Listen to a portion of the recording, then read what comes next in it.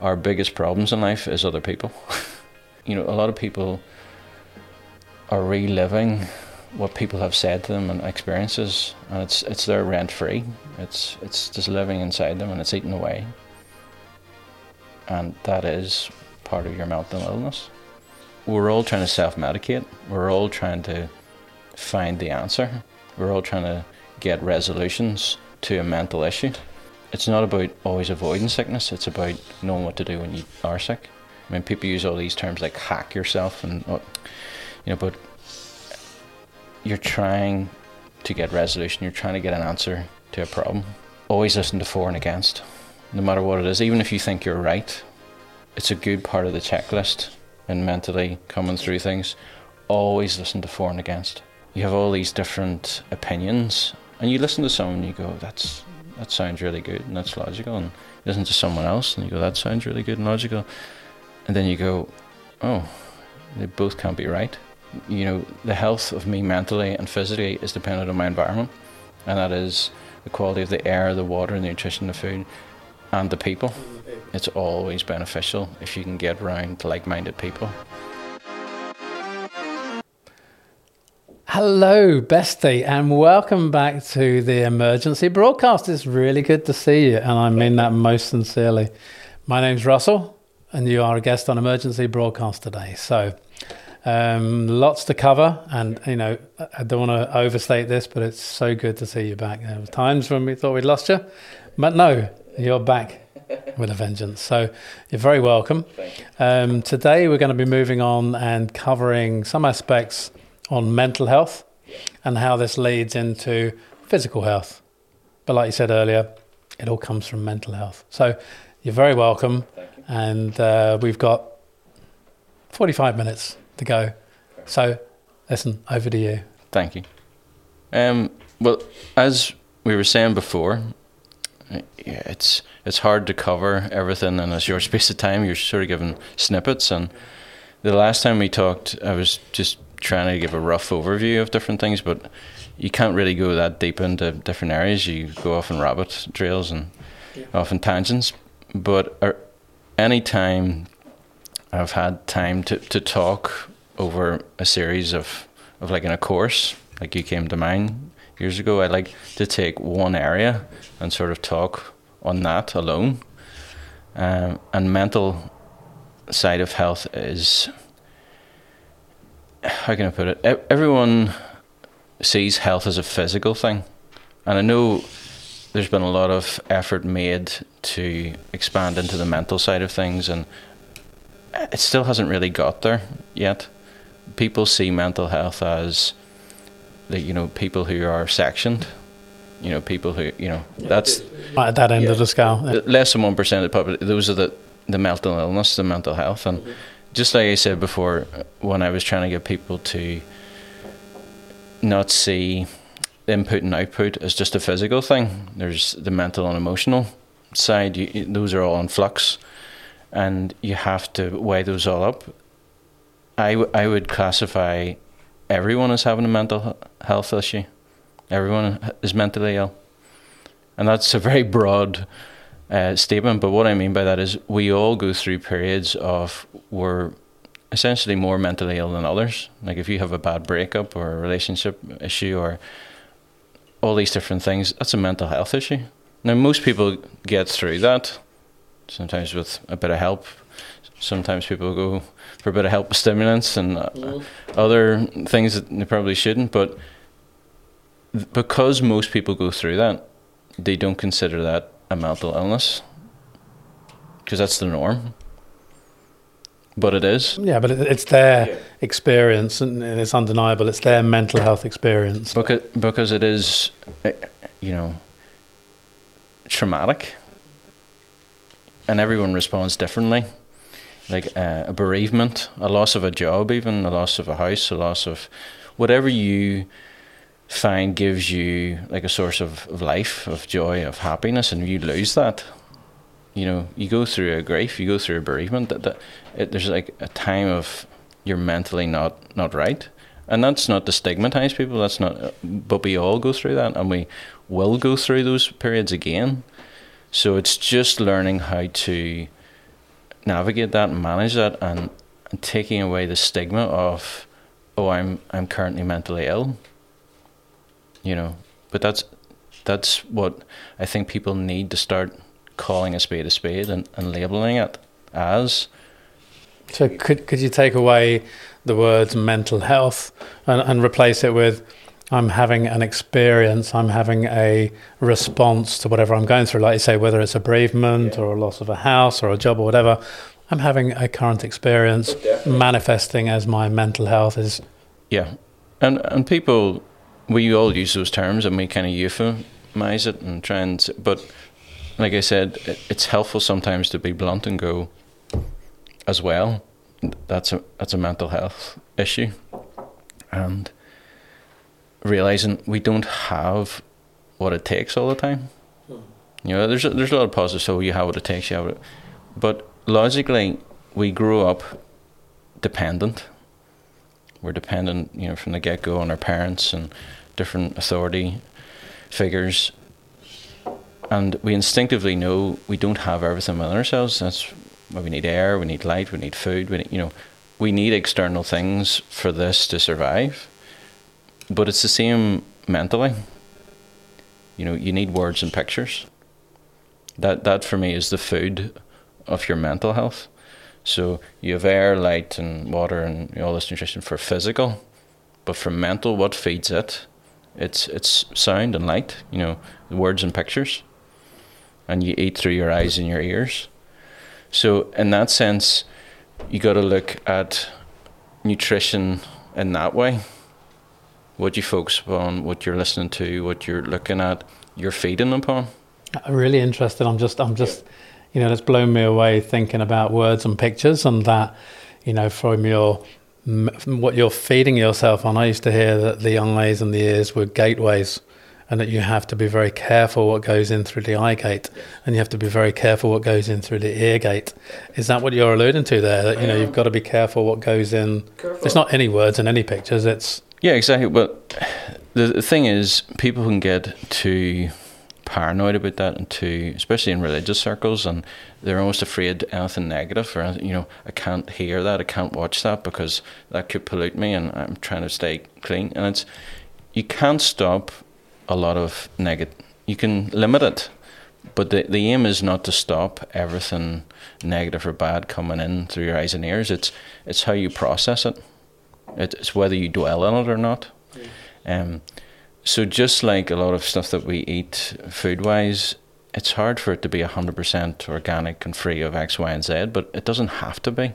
It just has to be at a low enough level that your body can deal with, the bits that aren't great.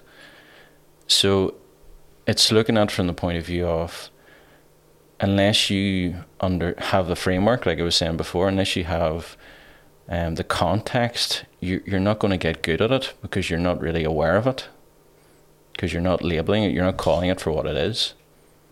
And is it also that you haven't been trained in how to do this? I'd say so, but it's words are placeholders. Words are like I said before, like part of the map. The map isn't the territory, but the map helps you navigate the territory. So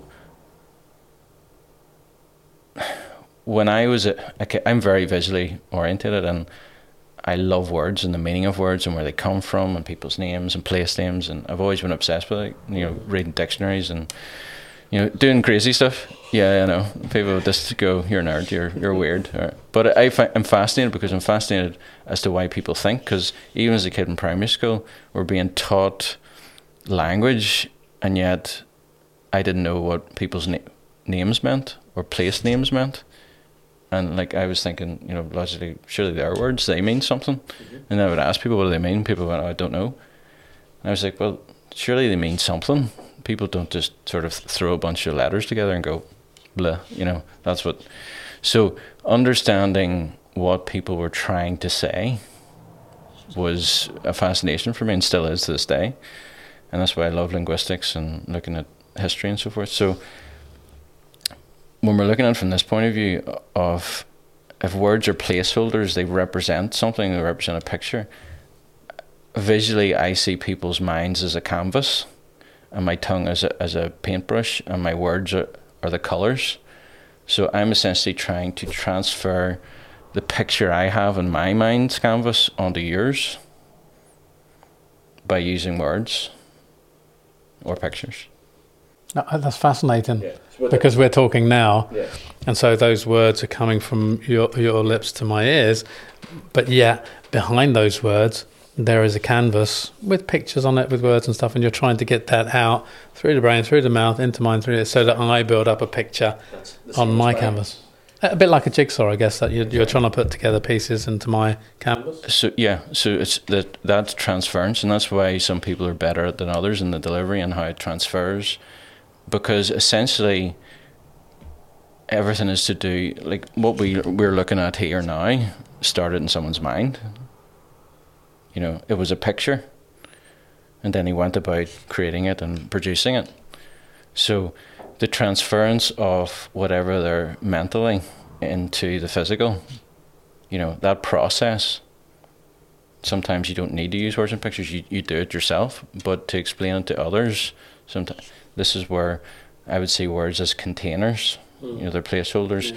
So it's getting that refined enough, you're getting the boundaries. You can't defend what you can't define, right?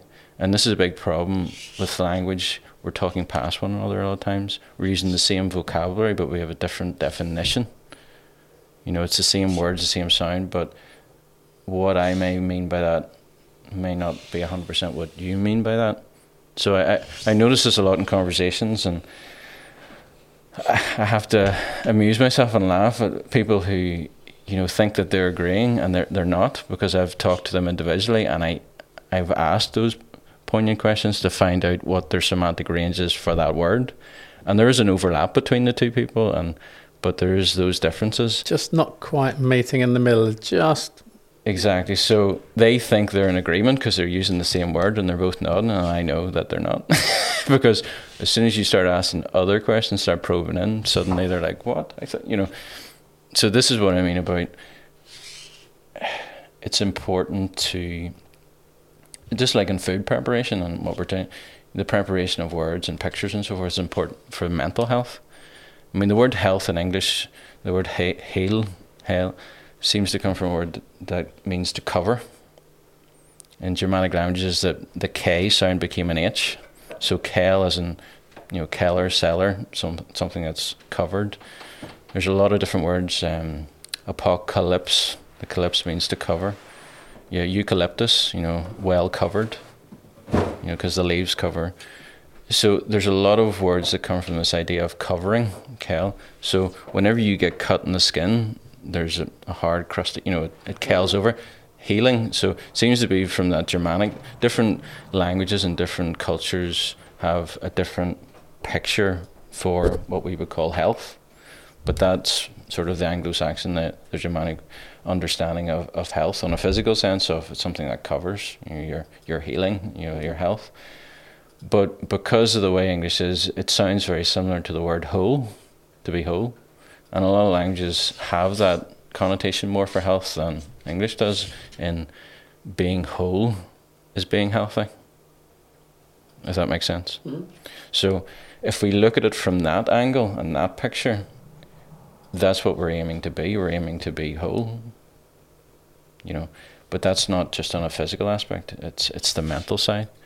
Is there, you know, without wandering into the religious side of this, is there a link between the wholeness and that word shalom from the Hebrew, that shalom means a wholeness? Yeah, well, shalom means peace, but it comes from the word shalom or salam in Arabic, which has that connotation of being whole. So their idea of peace is when you're whole.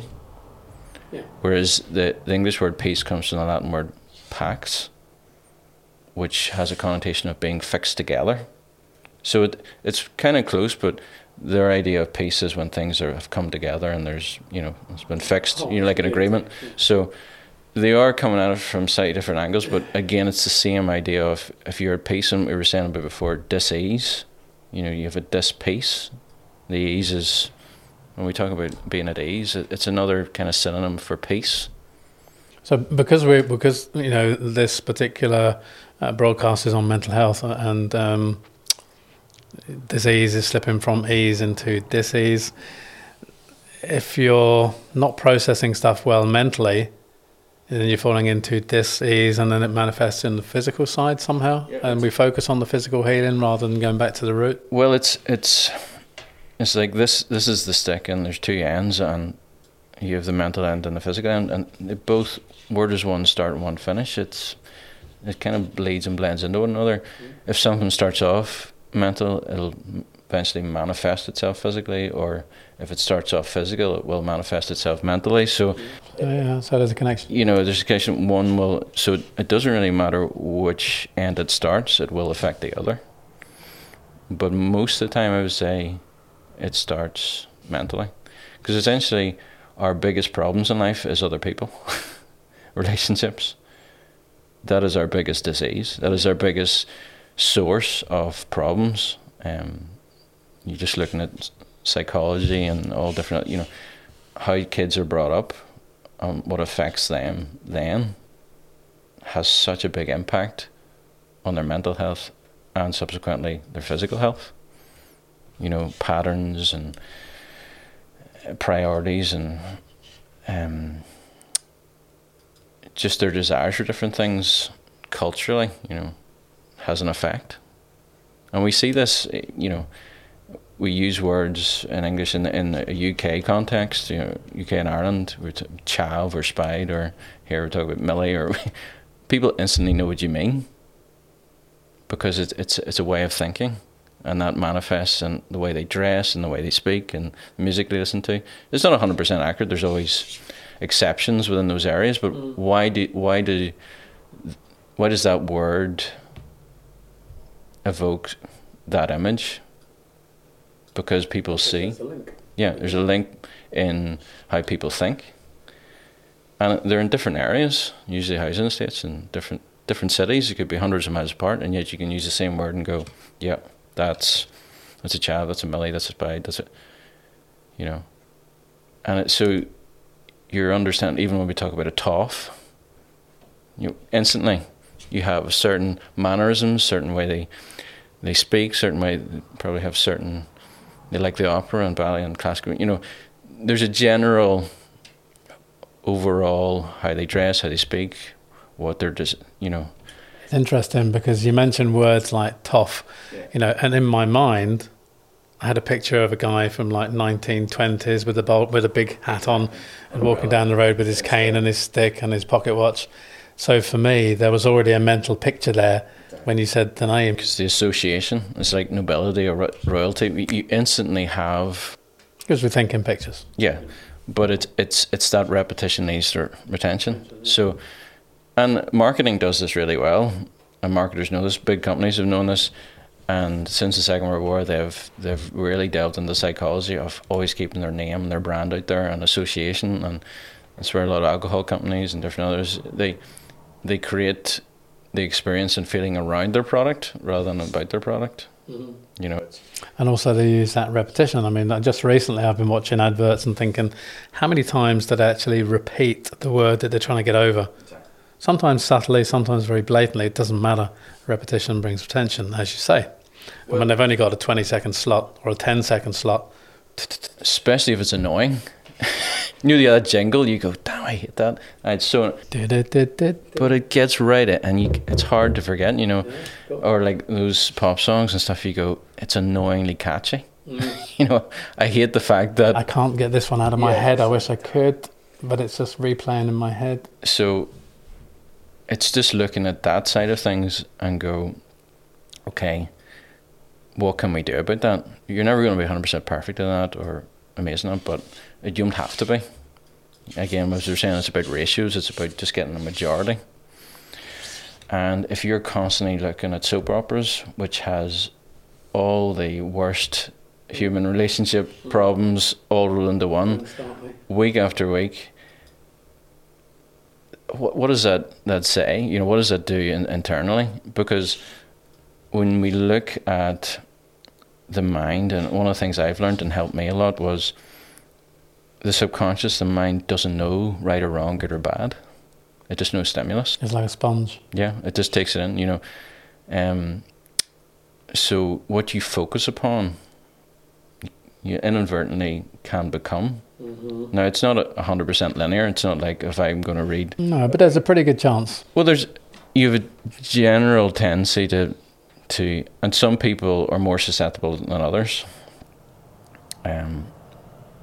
Now, people go through phases where they focus on studying something like serial killers or something. It doesn't mean they're going to become a serial killer.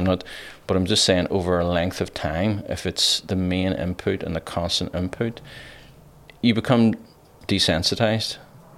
You know, it becomes much more acceptable. It no longer becomes an issue because it's normative.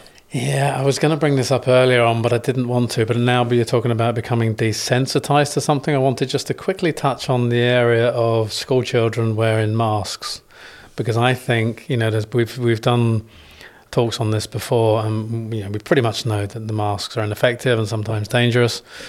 But from a mental health perspective, because that's where we're focusing on, what's your feelings and thoughts on children wearing masks and the way it's desensitizing them, it's becoming the norm, etc.? Peer pressure. Yeah. Any thoughts on that? Certainly. I mean, in terms of, again, we'll get into this maybe later on in the sense of your thought process and why it's either important or not important to wear masks is important.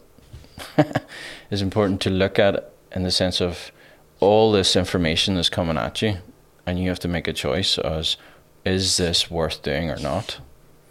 And it's like there's a checklist. It's a scientific method. You know, you're testing each part of it to see whether it's valid or not. And the whole thing is you wear a mask because it reduces the chances, you know, the probability of you infecting someone else. And at first glance you look at that and go, oh, that's logical, you know, it can reduce.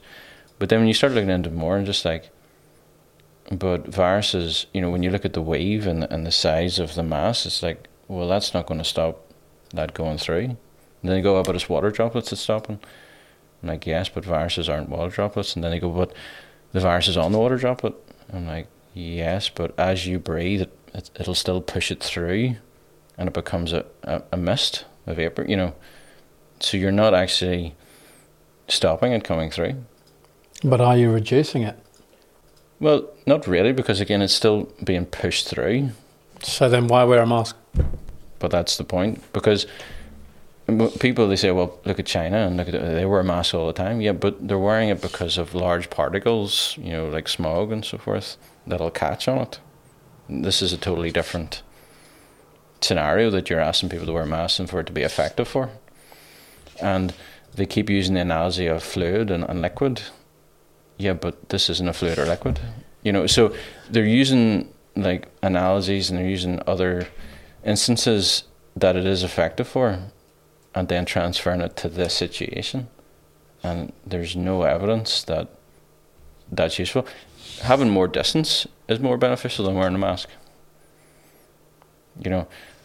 But still, even that is limited. But if you really wanted to go down the reducing the probabilities, distance would be the one, not mass. Yeah, I hear that. I hear what you're saying, but then how does this relate to, if we go back to the immune system and that coming together and touching and hugging and all of these good things that we did 2 years ago is good for you, yeah. But now it's bad for you.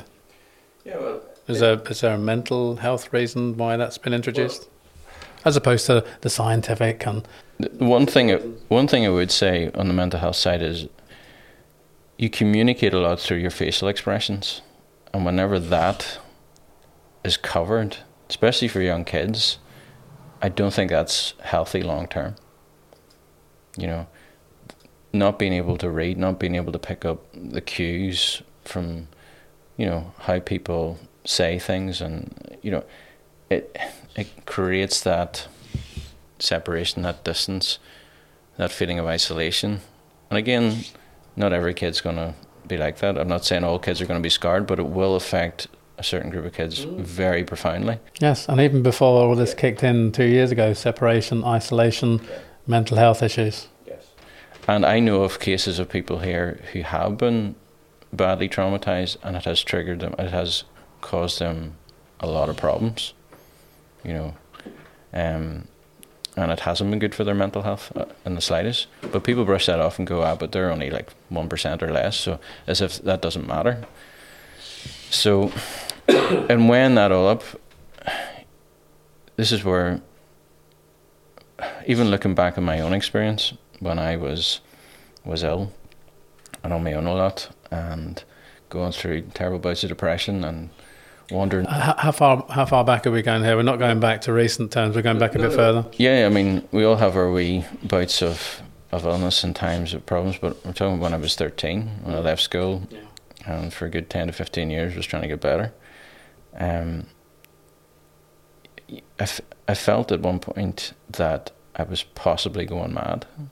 And I don't say that lightly, and I'm not one to exaggerate that. I mean, I genuinely thought I could be at the beginnings of actually going mad, because I couldn't stop my thoughts at times. They were just like whirling, it was like flowing away, and I couldn't trust. I felt that I couldn't trust anything. I couldn't even trust myself. I'd tried so much and I wasn't getting anywhere, and I felt stuck, and I felt, is this a lack me? Of control? You were out of control mentally. The thoughts were just and it's like a spin drive. Spin drive. It wasn't like I was hearing voices or, wanting to do mad stuff, but it was just the fact of, I can't seem to get this together. I can't do life. I don't know what is going on, and it's so soul crushing in that sense of, is this me? Am I going to be stuck in this? Where you see people, who've been sectioned and they're rocking away and they're on meds and they're... One flew over the cuckoo's nest. Exactly. So I generally was like, I'm trying my best to get out of this cycle, and I don't know what to do. And you look at other people, and you look at even religious people, and you go, I don't want to be that. I don't want to be so self-assured that I think I'm 100% right and be deceiving myself. So I really went through a long time of like, what is happening to me mentally, and a lot of times I just put it to one side and try to focus on something else and read something that, because I didn't have an answer to it, and the more I looked at it, the more it kind of brought me down. But it was a process. Remember you said to me earlier on, it's all a process. 100%. You didn't know, but that process was quite a long one at the time, from 12, 13, 14 to the next, until you were 30. You were going through a very difficult process. Exactly. But the key is, came through it. I came through it, and I came through it by finding at least certain things. It's like being out in the water, and you're treading water all the time, and then you come across a bit of wood, a bit of driftwood, and you kind of latch onto that, and it helps you a bit, but you're still treading water, and you find another bit, and bizarrely you're able to put them together, and eventually you get enough for a raft. And it's still not great, and it's still, but it's a gradual process. And this is where mentally I was trying to find answers and trying to understand which is right for me and which is applicable, and what is truth and what is right, and how do I know. And there was a filtration process. There was a trial and error process that I started going through, and it gave me confidence that even though I may not have all the truth, I would be pretty close to it. I would get close to it. It is possible to sift through an awful lot of stuff that is wrong, and have a higher probability that this is true. Yeah, I mean, I see truth as a direction. Yeah. You're not always going to get there and arrive like a destination, but you're going in the right direction. Exactly. And there's going to be times when you veer away from the truth, but you're always trying to go in that direction to try and dig out the truth, which is what you were doing on your journey. Trying to, and making a lot of mistakes and setbacks, and finding a lot, I could tell you 1,000 ways how not to do it, but I hadn't quite found the bit that did. But eventually I did. It's, like sifting through a whole field of soil to get a few nuggets. It takes an awful long time. I was like, what the heck am I doing here? Yeah, I just want to draw an analogy there, because I think it's important that what you were doing was you were trying to move a certain direction, but you weren't being put off by temporary setbacks and failures. And in some ways, I was slowed down. I never get that, but I remember the story of Edison and the light bulb. When he had tried 10,000 different ways to create the light bulb, people said, why don't you just give up? He knew in his mind that it was going to work.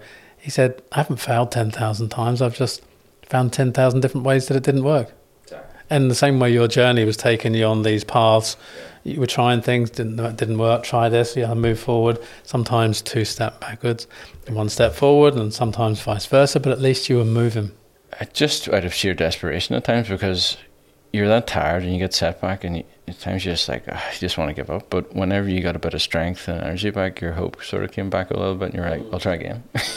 But you just kept getting knocked back so many times. It's like, if someone had come along and said, this is the answer, but it'll cost you like 10 grand or 100 grand, I would almost went, okay, because I was that fed up. But the few things I found that was useful was, again, pictures. I couldn't settle on a picture in my mind. I didn't have any kind of placeholder or stability to go, where do I start? And when I started looking at things from the point of view of, how do you know where anything is? You need multiple points of reference. So even in physics, even in space, how do you know where that nebula is, or how do you know where that thing is you need this direction, this direction, this direction, that, you know. So multiple angles and where they all intersect is where something is. A bit like the GPS system with triangulation. Yeah. That's how it knows where you are. It's more than just 3 points.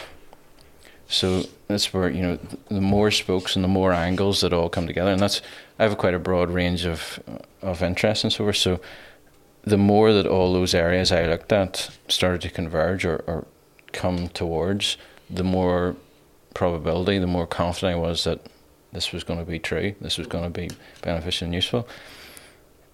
And just also thinking about things that are really complex. Complexity is just simplicity multiplied. Say that again? Complexity is just simplicity multiplied. Because that helped me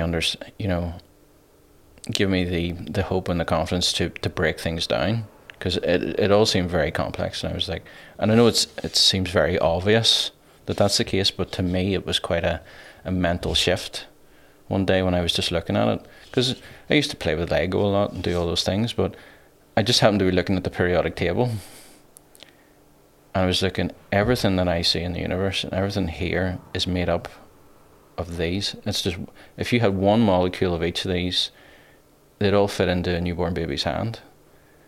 And it's like, these is this just multiplied. Yeah. So that's where I was like, this simplicity just multiplied. But it's how it's structured, it's how it's ordered. So that sort of gave me, again, the framework, and give me confidence to go, right, but like a trellis, it gives structure for something to grow on. And that for me was what I needed. I needed these sort of mental pictures to help me evaluate all the information that was coming in and help me sift through. And even, when I used to bake and so forth, multiple siftings and to get finer and finer. And so I was using these as a way to help me get out of my, I'm going mad. I don't know what to do. I don't know who to trust or where to go. And these are transferable skills. They're useful in no matter what area you're looking at. When you're looking at history or science, or in the media, you have all these different opinions, and you listen to someone and you go, that sounds really good and that's logical, and you listen to someone else and you go, that sounds really good and logical, and then you go, oh, they both can't be right, because but they both sounded so logical and right. So you have to go, well, then there's something missing here. I have to, again, break it apart, break it down, check each part to see, is the foundation, your assumptions correct to begin with? Because a lot of times that is the problem. Everything else, past that is logical and solid and tight, but that initial starting point is the bit that they veered off due to either a misinterpretation of something. I've only just come across that this is what it's called in regards to human nature, called Hanlon's razor. Because I would have always said, let's not always ascribe, malice or people being evil intent on everything that's done. A lot of times it's just a mistake, right? And then I've only just came across this year, someone else said that way before me and came across it, and it's called Hanlon's razor, because he's credited, this Irish American was credited with saying roughly the same thing. That too often people just ascribe, evil intent and malice and all those things to whatever's going on, and they're just wrong. They've just made a mistake. They've just misinterpreted it. Can you translate any of the Hanlon's razor type things into what we're going through now and say, perhaps that's not malice aforethought, maybe it's just wrong? Could you?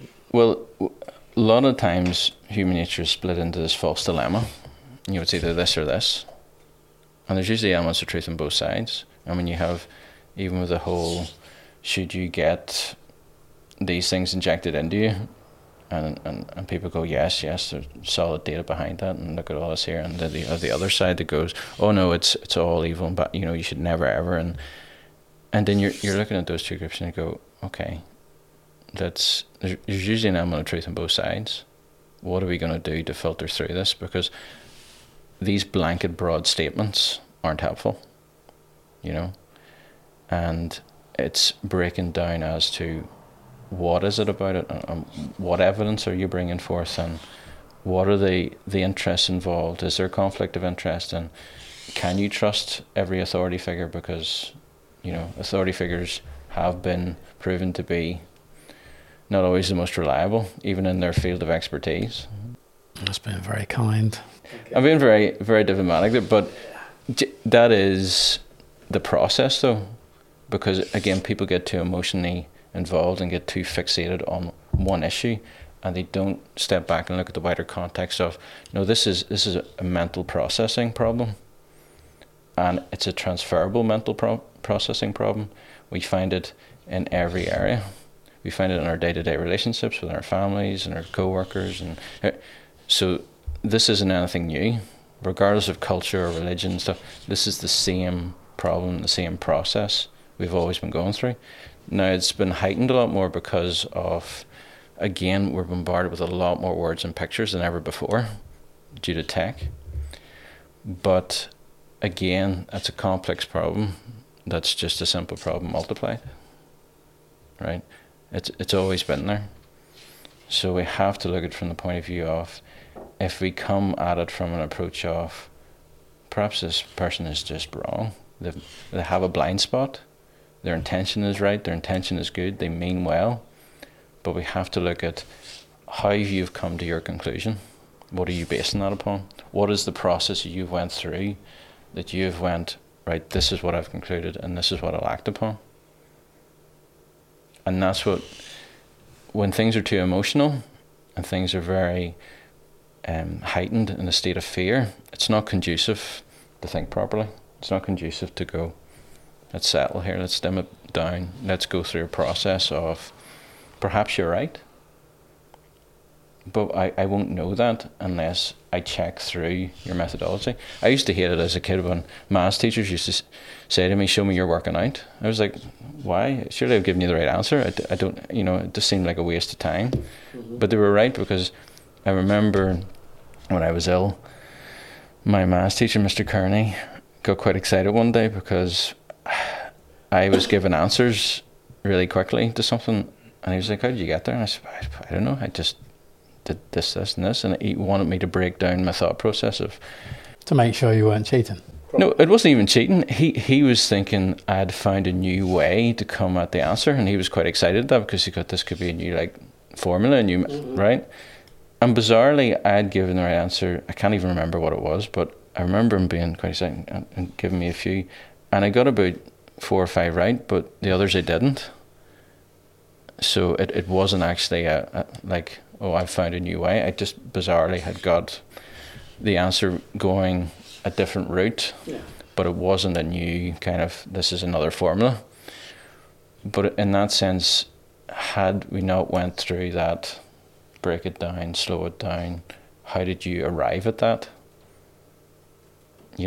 You could have just went, oh, this is a new way, and just run with it, because I got the answers right.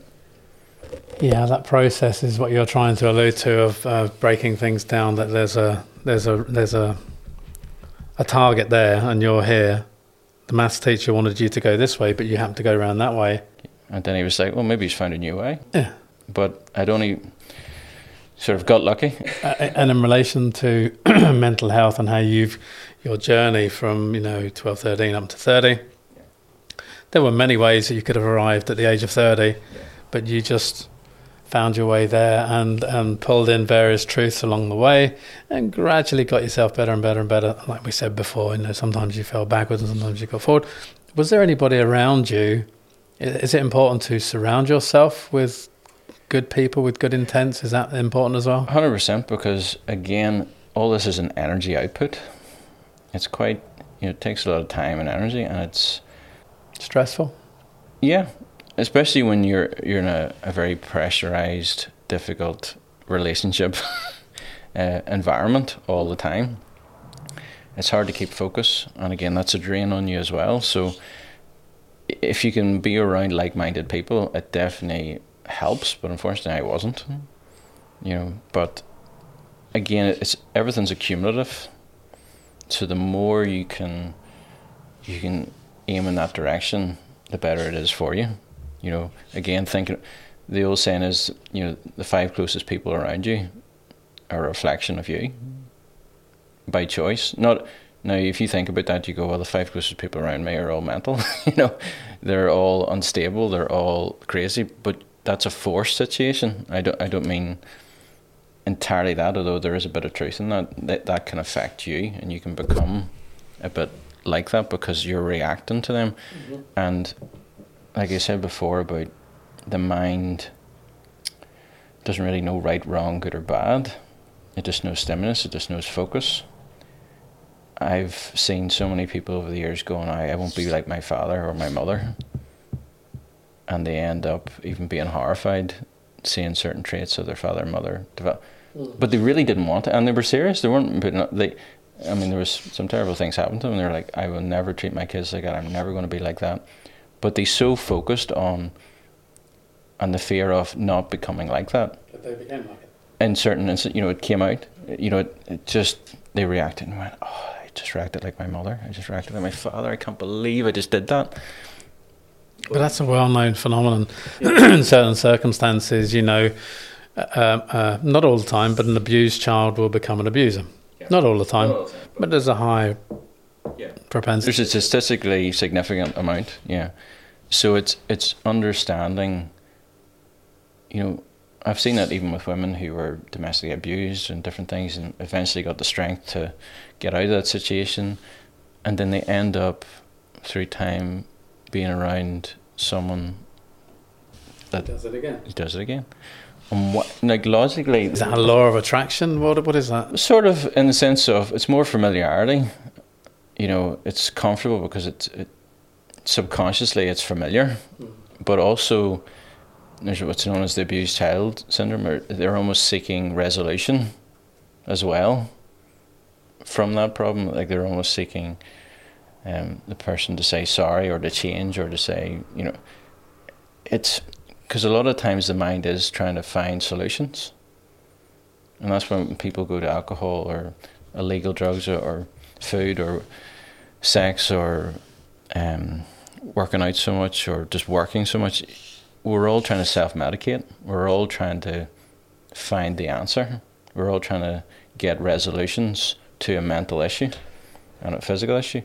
So when we see people in that wider context, that we're all damaged and we all have issues, and some of us are better at getting through them than others because of either fortunate or we have good people around us that can help us in X, Y, and Z. But that's a different perspective to look at the world and look at people by saying we're all trying to get better, we're all trying to get whole, we all have mental illness, and it's that illusion of health that I said before, that people are wanting to be healthy all the time. They're almost afraid to get sick. I'm going, no, you're going to get sick. It's not about always avoiding sickness, it's about knowing what to do when you are sick. It's about shortening that time that you are sick, which takes a lot of fear and pressure away. You know, it's this pedestal that I must be healthy all the time, and like I said to you before, a lot of people would see me as the health guy. I'm like, no, I don't like that label, and I don't put myself as that kind of person, because that's not my identity. It's just one part of my identity. But I have other interests and other things I want to do. I just happen to be knowledgeable, and I don't have all the answers. I can get sick. I'm sure at one point I'll die from some sickness. You know, there's certain things that you will never be able to avoid. Death is one of them. It will always win. But you want to delay that and make that as easy and as short as possible. So that changes your incentives, it changes your perspective, and it changes your mental, again, processing of, yes, I'll do what I can to avoid getting sick, but I'm not that annoyed if I get sick. Because I know what to do. How to deal with it. Exactly. And cope with it, and I can possibly shorten the length of sickness. Yeah, and it also can be quite helpful, I find, to get a little bit sick every so often, because it keeps you humble. And it can also bizarrely help you with mental issues. I've seen this in people where they've went through a very intense physical experience, but it helped change their perspective mentally. It helped break certain things, and that was the process that they needed to get healthy mentally. So we're not saying that sickness is a good thing. No. We're saying it can be used as a tool to move you forward and get better because of it. Exactly, because again, what is the desire? You know, internally you're seeking resolution, you're seeking an answer to the problem. And that can come from various different sources. Yeah. And people can get very woo-woo about that, and mystical. And I'm not trying to do that at all. I'm just logically looking at that's the way it happens. Yeah, we mentioned on the way in that, you know, these signs that you see around town now saying it's okay not to be okay. There's kind of some truth in that you know, you're going to be not okay for a while, whether it's a physical sickness or a mental sickness. That's going to happen. You just need to know that with perseverance and the right tools and the right framework and the right people, you're going to get through it. Yeah. A lot of people need to hear that. I'm sure there's people listening that are watching going to be saying, yeah, but you don't know my circumstances. You don't know how bad things have been for me. Yeah, we appreciate that, and we appreciate there's people who've gone through terrible, terrible times, mentally, physically, whatever, abuse, physical illness, mental illness. They have to know that there's a way through it. It's not the end chapter. And it's taken away the stigma and the shame around it as well, because, again, a lot of people, because of ego, pride, or just vulnerability, it's a combination of all of those things. I don't even always want to say it's ego or pride. You just, like in my case, a lot of times I didn't want to say because I didn't want to be a burden on anyone. I felt weak already, and I felt terrible to almost ask or demand on other people who were struggling or having difficulties themselves. I didn't want to be that person. So a lot of times people won't say because of that reason. It's not because I don't want to admit it. Like I've been beaten down enough. I don't care. You get that desperate to the point where I don't care about being humiliated or feeling like I just admit it. I'm wrong. I don't know. I need help. But it's the point of view of, if we live in a culture that's already that way geared, which it's not, it's sort of getting there, and in certain pockets and segments it is, but generally it's not there yet. It's better than what it was, but with technology and everything, it's heightened everything. It's brought everything a lot quicker and to the surface a lot more than what it would have been. And those cracks were already there, but when more pressure is put on it, the cracks widen. And you see that with people even in marriage and kids come along and stuff, and then a lot of problems. But the cracks were already there. They just weren't aware of them until there was pressure put on it and weights put on, and then it exposed it and brought it out more. Mm-hmm. And it's really looking at from that point of view of, especially from a man's point of view, I suppose you could say I'm very engineer kind of thinking wise, you know, I like breaking everything down, understand how things work, but I like to understand why it's there, not just how. And I like get into the fine detail. And if a lot of men would look at their body and their mind like that it's going to, like an engine, it's going to cause problems. There's going to be issues. You're going to maybe need a second opinion because you can't see it clearly from your angle. You're going to need help and tinker, improve themselves. I mean, people use all these terms like hack yourself and, but you're trying to get resolution. You're trying to get an answer to a problem, and you can be too close to see it. I have a blind spot that you don't have. You have a blind spot that I don't have. Someone else has a blind spot that neither of us have. So there's a verse in the Bible that actually I've maybe co-opted this. Maybe that's not what the writer meant to say, but this is my thinking. I see it written there in a verse that says, "In a multitude of counselors there's much safety." And I take it to mean, if you have everyone chipping in from their angle, you're more likely to eventually find the truth. Hence the cliche example of there's blind people handling an elephant, and one's at the ear and one's at the, but it's that collective input gives you, the overall picture. Yes. So it's really, that's why I always say to people, always listen to for and against, no matter what it is. Even if you think you're right, it's a good part of the checklist in mentally coming through things. Always listen to for and against. Yes. It doesn't matter if you think you know everything. If you're a specialist in your field, that you go, I don't think anyone could prove me wrong. This always listen to for and against. And is this not what's missing in today's society? By design, some people would say that debate has been taken off the table. With what we've gone through in the last year and a half, 2 years, real live debate to get both sides of the story so that people can say, well, I've listened to this side and I've listened to that side. Now I'm going to use my own brain to make up my mind. People, it's the mind is like a muscle. You either use it or you lose it. In that sense, you have to practice these things. And warfare, people would practice skills, martial arts. They practice routine. They practice going through. The army does it. The navy. They practice.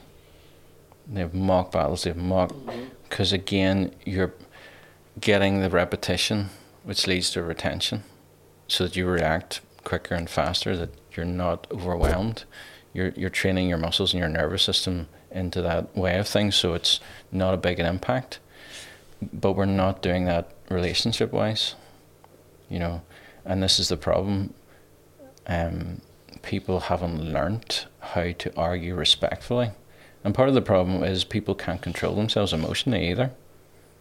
That's why it's very hard to get a debate, because... Such a key point. It really is, because I've noticed that, if I get challenged in a shop, or if I get challenged walking down the street for my particular beliefs or point of view, the person cannot debate me on a pleasant, level-headed, factual, conversational type argument. They will attack and they will use profanity and they will to try and demean me, because they don't know how to do that. They've been conditioned for so long just to get angry about the situation. The pride comes in of, I'm right, and I don't need to listen to you. And you find with those people that they've barely listened to the against arguments. They go, I have listened to the against arguments, if at all. But what I mean about listen to for against, I mean like genuinely spending as much time with the against argument as for the for. Any topic I've looked into, I find all the major, ideas and the people who said them, and delve in and just generally look at their different points of view and where they were coming from and in their time frame and in their culture, to make sense of why they would come to that conclusion. Like I did a study on all the different dictators and serial killers and when you strip away all the differences, you see a pattern. You see a pattern of thought, you see maybe a pattern of certain experiences that they've had, and then you start to pick up, okay, this is where we are, the accumulation. Like I loved as a kid collecting cards, sticker collection, football, and I even at times used to go, why the heck do I enjoy this? In some ways it seemed like, I was almost sometimes embarrassed and thinking this is kind of stupid, yet I love it so much. Why do I enjoy the process of trying to find and swap and collect And then when you collect them, I was like, that's great. What do I do with it? You know, it's like, but it was like the process I enjoyed, and I didn't understand. But it's essentially, that's all we are. We are collectors, and we collect words and pictures, and we are the sum total of our conversations and movies and books, and so, you know, we have collected an amassment of things, and the quality of that and the ratio of that depends, you know. I'm just wondering, is it a process of something inside me says I need to be collecting things, and once I've got them, I need to put them in order, and once it's done, I've done that now, what else can I collect and put into order? Is it kind of a mental process that we need to go through to make sense of our environment and to put everything neatly in and pigeonhole in a box, and whether it's golf cards, football cards, marbles, anything? Sure, yeah, it's you can overcomplicate something and you can oversimplify it as well. And human nature has a terrible tendency to swing to those extremes. You know, you see people, especially, you know, who've been in certain, let's call them denominations, religions, cults. In a sense, they're in a ditch, and somehow they've found a way to see that it's an error, and they've come out of the ditch slowly. So they're heading in the right direction, and it's great. They're getting free. They feel so much better. And not all the time, but quite a lot of times they end up getting into something else, and it's another ditch. So they go from pillar to post, they get into another error, and they get in another problem. And that can be part of the process of learning as well. I'm not knocking them for that. I mean, I haven't been 100% right, and I've changed my views on certain things based on the information I had. But that's my point. I was willing to change because based on the light I had, based on the information I had, that was the most logical conclusion. But as soon as new information came along that challenged that, I had to go, I can't no longer hold to that conclusion. I'm going to have to change it. And that's why I say to people over the times who've said I'm wrong with this, that, and the other, maybe your conclusion is right, but I can't make sense of your process that built up to that conclusion. It's not logical to me. But you may, just like in my case, have got the right answer by accident, by using a process that's still wrong. You know, so it's always keeping that open-mindedness in the point of view of, even though what they're saying and what they're pulling together to get that answer makes no sense, doesn't invalidate that conclusion, because the conclusion could still be right. So it's always going through that process of, let's look at our starting points, let's look at every link in the chain to make sure every step of the process is the same in logistics, and, you know, in a factory and so forth. You look at every part of the process, the raw materials and how you get it there, and each stage of the process to make sure, because if you have a problem, you go, well, whereabouts in the chain is the problem? It's the same with physical health. You look at what you're taking in, and you're looking, you know, the old saying is, you are what you eat, and I go, no, you are what you absorb, because even if you're taking it in and you can't absorb it, you're still going to be deficient. So again, you're looking at every step of the process of, are you taking it in? Are you able to absorb it? Are you taking in the right quantities? Or, you know, so you're challenging every part of the process to see what's going on. And this is what I mean about mental health. I mean, and it can feel very, what's the word I'm looking for, sort of condemning or belittling to say mental illness, you have a mental illness. But that's not what I mean it as. It's just being honest with yourself to go, you do. And at certain points you've had bouts of it and you've got through it, and you probably will go through bouts of it again. And you may unwittingly have some mental illness right now, but you're unaware of it. You know, through a trauma, through a wound. Yeah, but then surely becoming aware of it and admitting to oneself that there is a problem means that then one can reach out and ask for help. Exactly. And maybe just a little course correction now and again is needed. Absolutely. But to shrivel back up into one's shell and say, defensively, I've got a problem here, but I don't really want to reach out, is only going to mean getting worse and worse in a kind of a downward spiral. So it's that stigma, isn't it? It's saying there is no stigma. Everybody has a mental health. I think you said it earlier on.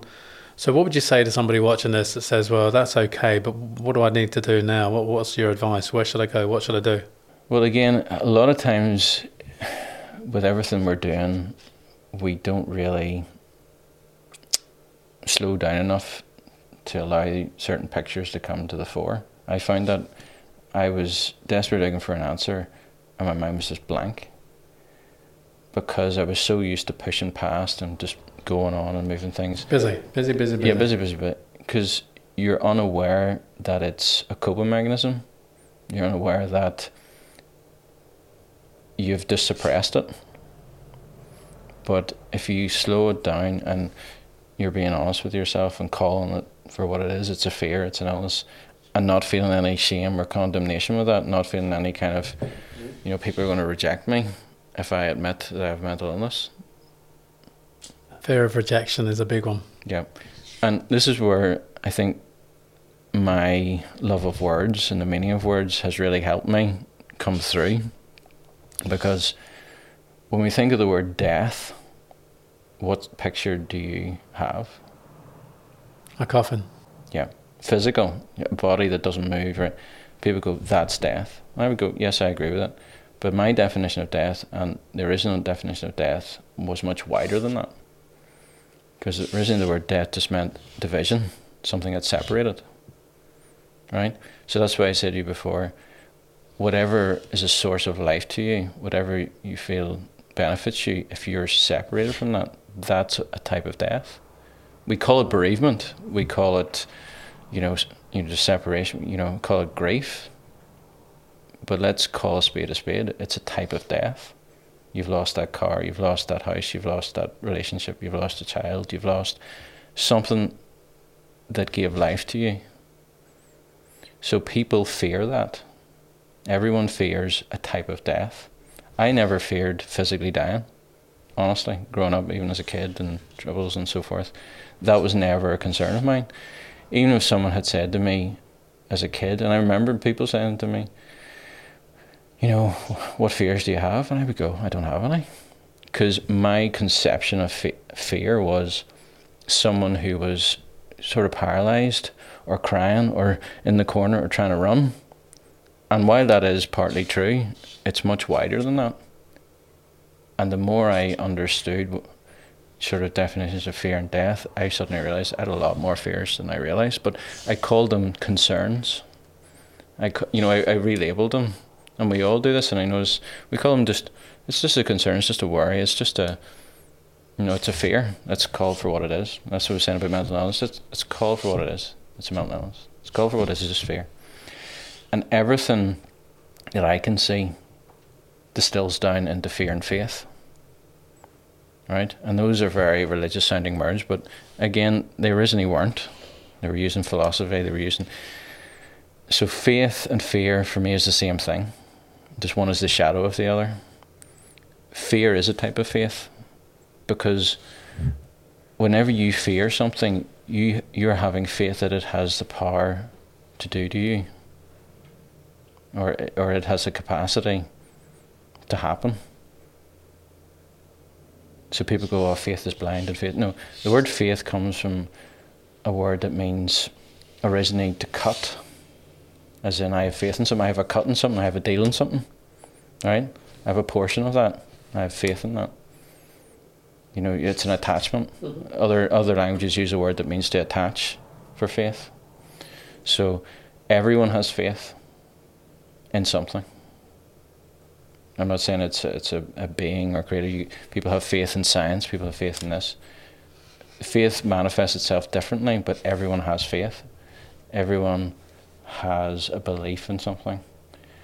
But it's the process of what you went through to come to that conclusion so that you would have your trust in it, so that you would go, okay, I have faith in this. And fear, like I said, is the shadow of that. It is a type of faith. It is a type of belief. And we see this when people have association with, say, they see a bird and they're or they see something and they're like, I have a fear of the number 13, I have a fear of this. Why? Because again, the thought process that comes to that conclusion, that gives that reaction. Yeah.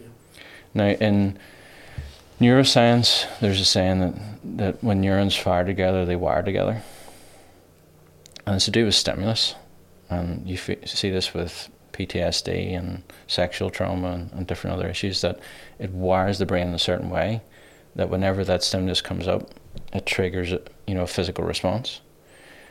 And people that I've dealt with and trying to help them through, because I've been through parts of it myself, we instinctively go defensive. We instinctively try to suppress the thought. We instinctively try and get away from it. But again, remember, the mind just knows stimulus, doesn't know right, wrong, good or bad. And the more we try and sort of avoid, and it strengthens the pathway. So ultimately what you want to get to is that memory or those triggers will come up, but you don't have the physical response to them. You don't have the emotional response to it. You can see it, you can observe it like a third person. So you're not trying to suppress it. You're just trying to create a death. You're trying to create a separation.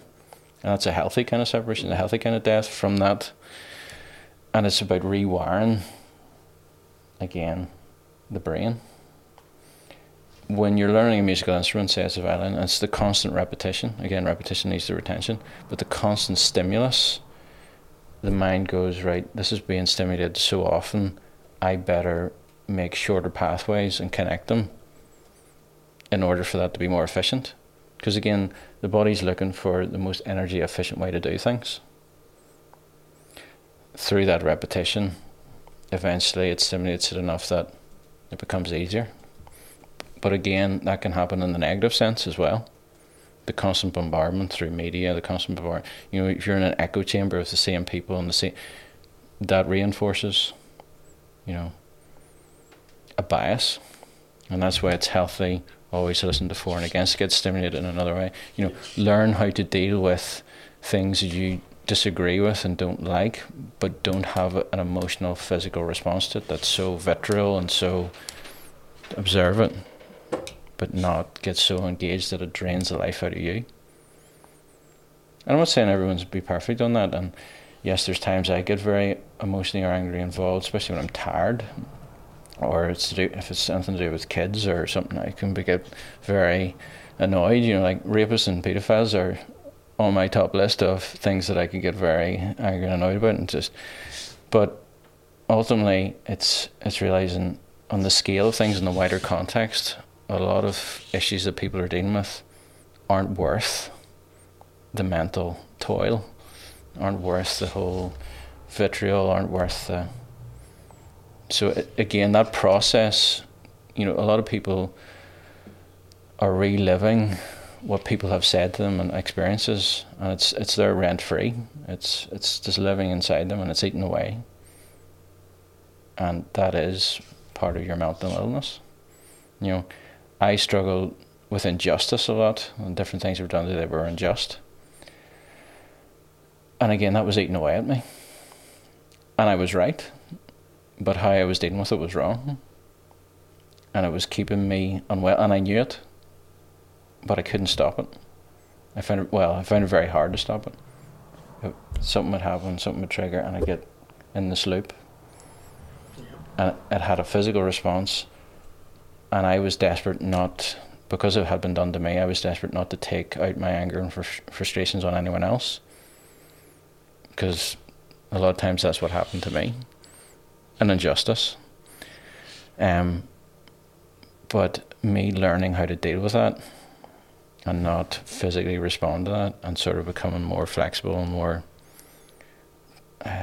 placid in that environment really helped. But again, I had to mentally shift. I had to see things differently. I had to break the pattern. And it's things like that has really helped me physically as well. And that's what I'm saying. The mental health side, a lot of people I would see, I can't really help because they need to do a lot of the work themselves. And they have to see where the source of it's coming from. Like, I can give them stuff that can support them physically, but it's not going to make them better, because the source of where it's coming from is their responses to things. And a lot of times, again, it hasn't been their fault initially. It's been something that's been done to them, very traumatic at times. But it's taken your side of that and going, okay, I can't stop that, I can't repair that, I can't change that, but I can change my response to it. I can change how I process that. I can change how I physically respond to that.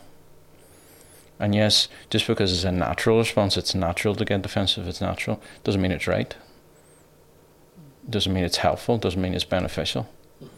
And it's really getting to the point where I realised that a lot of things I was doing, even though I hated doing it and I really wanted to change, it's almost as if you have to go through a certain number of times before the subconscious mind goes, all right, I've had enough, I need to change.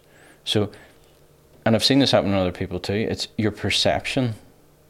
Whenever your perception of change becomes less than the perception of staying the same, then you'll change. Because we always gravitate to the area of least resistance. It's energy efficiency. Human nature, we're all, what is the path of least resistance? What is the most efficient way to do this? And unfortunately, we're a bit slow. It takes that constant repetition of the pains before the mind makes the association that me doing the same thing causing this negative, painful response that I don't like. Okay, I need to. And suddenly you get the energy and you get the strength to start. And that's going to be different for each person. Like, it still frustrates me that there's things I'm doing that I don't want to do. But I know I have to wait a certain amount of times before it gets to that tipping point where the brain goes, right, that's enough. You're going to keep doing the same things you've always done. You're going to keep getting the same result you've always got. Now we need to shift. And in a lot of the studies I looked at, you see books that say 21 days, 30 days to change a habit. All those things. It can take a bit longer than that, but from what the research shows, it takes about 40 to 70 repetitions before the brain sort of goes, oh, I need to change. And if there's big gaps in between that, it doesn't count. It's almost like within a short space of time it needs. And that's annoying because a lot of circumstances, a lot of issues aren't there every day or every week, and they come sporadically. And it's very hard to change your response in those times, because it's only in those times are you trying to recut a groove and re-stimulate yourself. And ultimately you're trying to avoid those circumstances as well. So you're in this push-pull of, these are the circumstances in which, it can help me shift, but I don't want to be in those circumstances. So it does take time. So I've learned that over a few decades, and I'm still tweaking that and learning and making mistakes and, Be patient with yourself. Kind of, but, I think all of us maybe have that little bit of an impatience within us. And I've got better at it, but again, it's always accumulative. And you get caught up, and I find this too, when I'm trying to get an answer to a certain question I have or a certain problem I have, you have a tendency to tolerate things a lot longer and gradually run yourself down too much, and you're more susceptible to get ill and X, Y, and Z. And again, it's unintentional. And a lot of times I'm put in circumstances where I've said I'll do something and this something, and it goes on longer than what they anticipated, and then you get run down as well. So you're never going to be perfect. You're never going to get it right. But I'm not so concerned about that. I'm just concerned about getting the space and time to be able to repair and course correct and readjust. And it's when you can't think properly, you can't do things properly, that's when you need help, because you accidentally have run too close to the line and you've collapsed. But my intention was I was trying to sort another problem out, and inadvertently caused a problem for myself. So the more people we have around us that are all sort of doing the same thing, the less likelihood that that's going to happen, because you're looking out for one another. I always find it easier to look out for someone else than myself, because I'm too close to myself and all this is going on. But that's just where it's always beneficial if you can get around like-minded people. And it's very hard to find at times in your life. Other times it's easier, but if you can, it will make it somewhat easier. Does that make sense, or is that clear? No, it makes perfect sense, yes. And, in the last hour or so, I think you've covered a lot, and I do firmly believe that there's people out there that will be hearing this message and will get something from it. Very, very beneficial. If you could summarize, we've got about 2 or 3 minutes left. If you could just summarize what you've just said in a nutshell and what your advice would be to somebody going through this. It's just a summary form. So, again, changing your perspective and being more self-aware, as cliche as that term is, about your thought processes, about why you react to certain things. One of the things you said, Paul, was to slow down. Sometimes, life gets busy by design and we get caught up in this whirlwind called life and we can't slow down. Is it important that somebody says, I need to make space for myself, for my solitude, so that I can quiet myself down and think and process what's going on? And it is hard. I mean, I remember being in a circumstance years ago where even though I got out of the circumstance for 6 months after, at least to a year, I was still like a wind-up spring. I was still reacting and still behaving as if I was in the circumstance. So people have to realise that even if you do make space for yourself, it is annoyingly slow. It will take time before your body actually believes that things have changed. But again, it's the constant stimulus. It's the constant repetition of, oh, I'm not in this circumstance. I'm not. And then eventually it calms down and slows down. But it won't respond fast. In my case anyway, in a lot of people's cases, but when you understand that context, when you understand that this is normal and this is what the process is, it helps. But I didn't know, and my impatience didn't help because I wanted it faster. I was like, okay, now I'm out of this, great, I can start to repair and heal. And I was like, no, it took a lot longer. So things like that, changing your perspective, if you can change as much as you can, it's not always possible, the people around you. If you can slow down, if you can limit the amount of time you spend with them, if you can find other people, find other sources. As we're saying, we have a lot more audio-visual access now, so feed on that. Feed on the words and pictures, on YouTube and podcasts and different things, and build yourself up, because we've all had those experiences where someone has said a word or said something and it has just totally shifted our emotions. It's totally shifted how we've looked at something. It's totally shifted. And you're like, God, that was so simple. It was just one little thing, one sentence, one word, and it's just answers like a key in a lock. It's opened so many things up. So hopefully you want to put yourself in positions and to get information and stimulus that makes that more likely to happen. And that's what the summation of what I'm trying to say is. It's the thought process, putting yourself in the environment, because any organism is dependent on the health of the environment that it's in. And health is a team sport for me. It's not an individual endeavour, really. The health of me mentally and physically is dependent on my environment. And that is the quality of the air, the water, the nutrition, the food, and the people.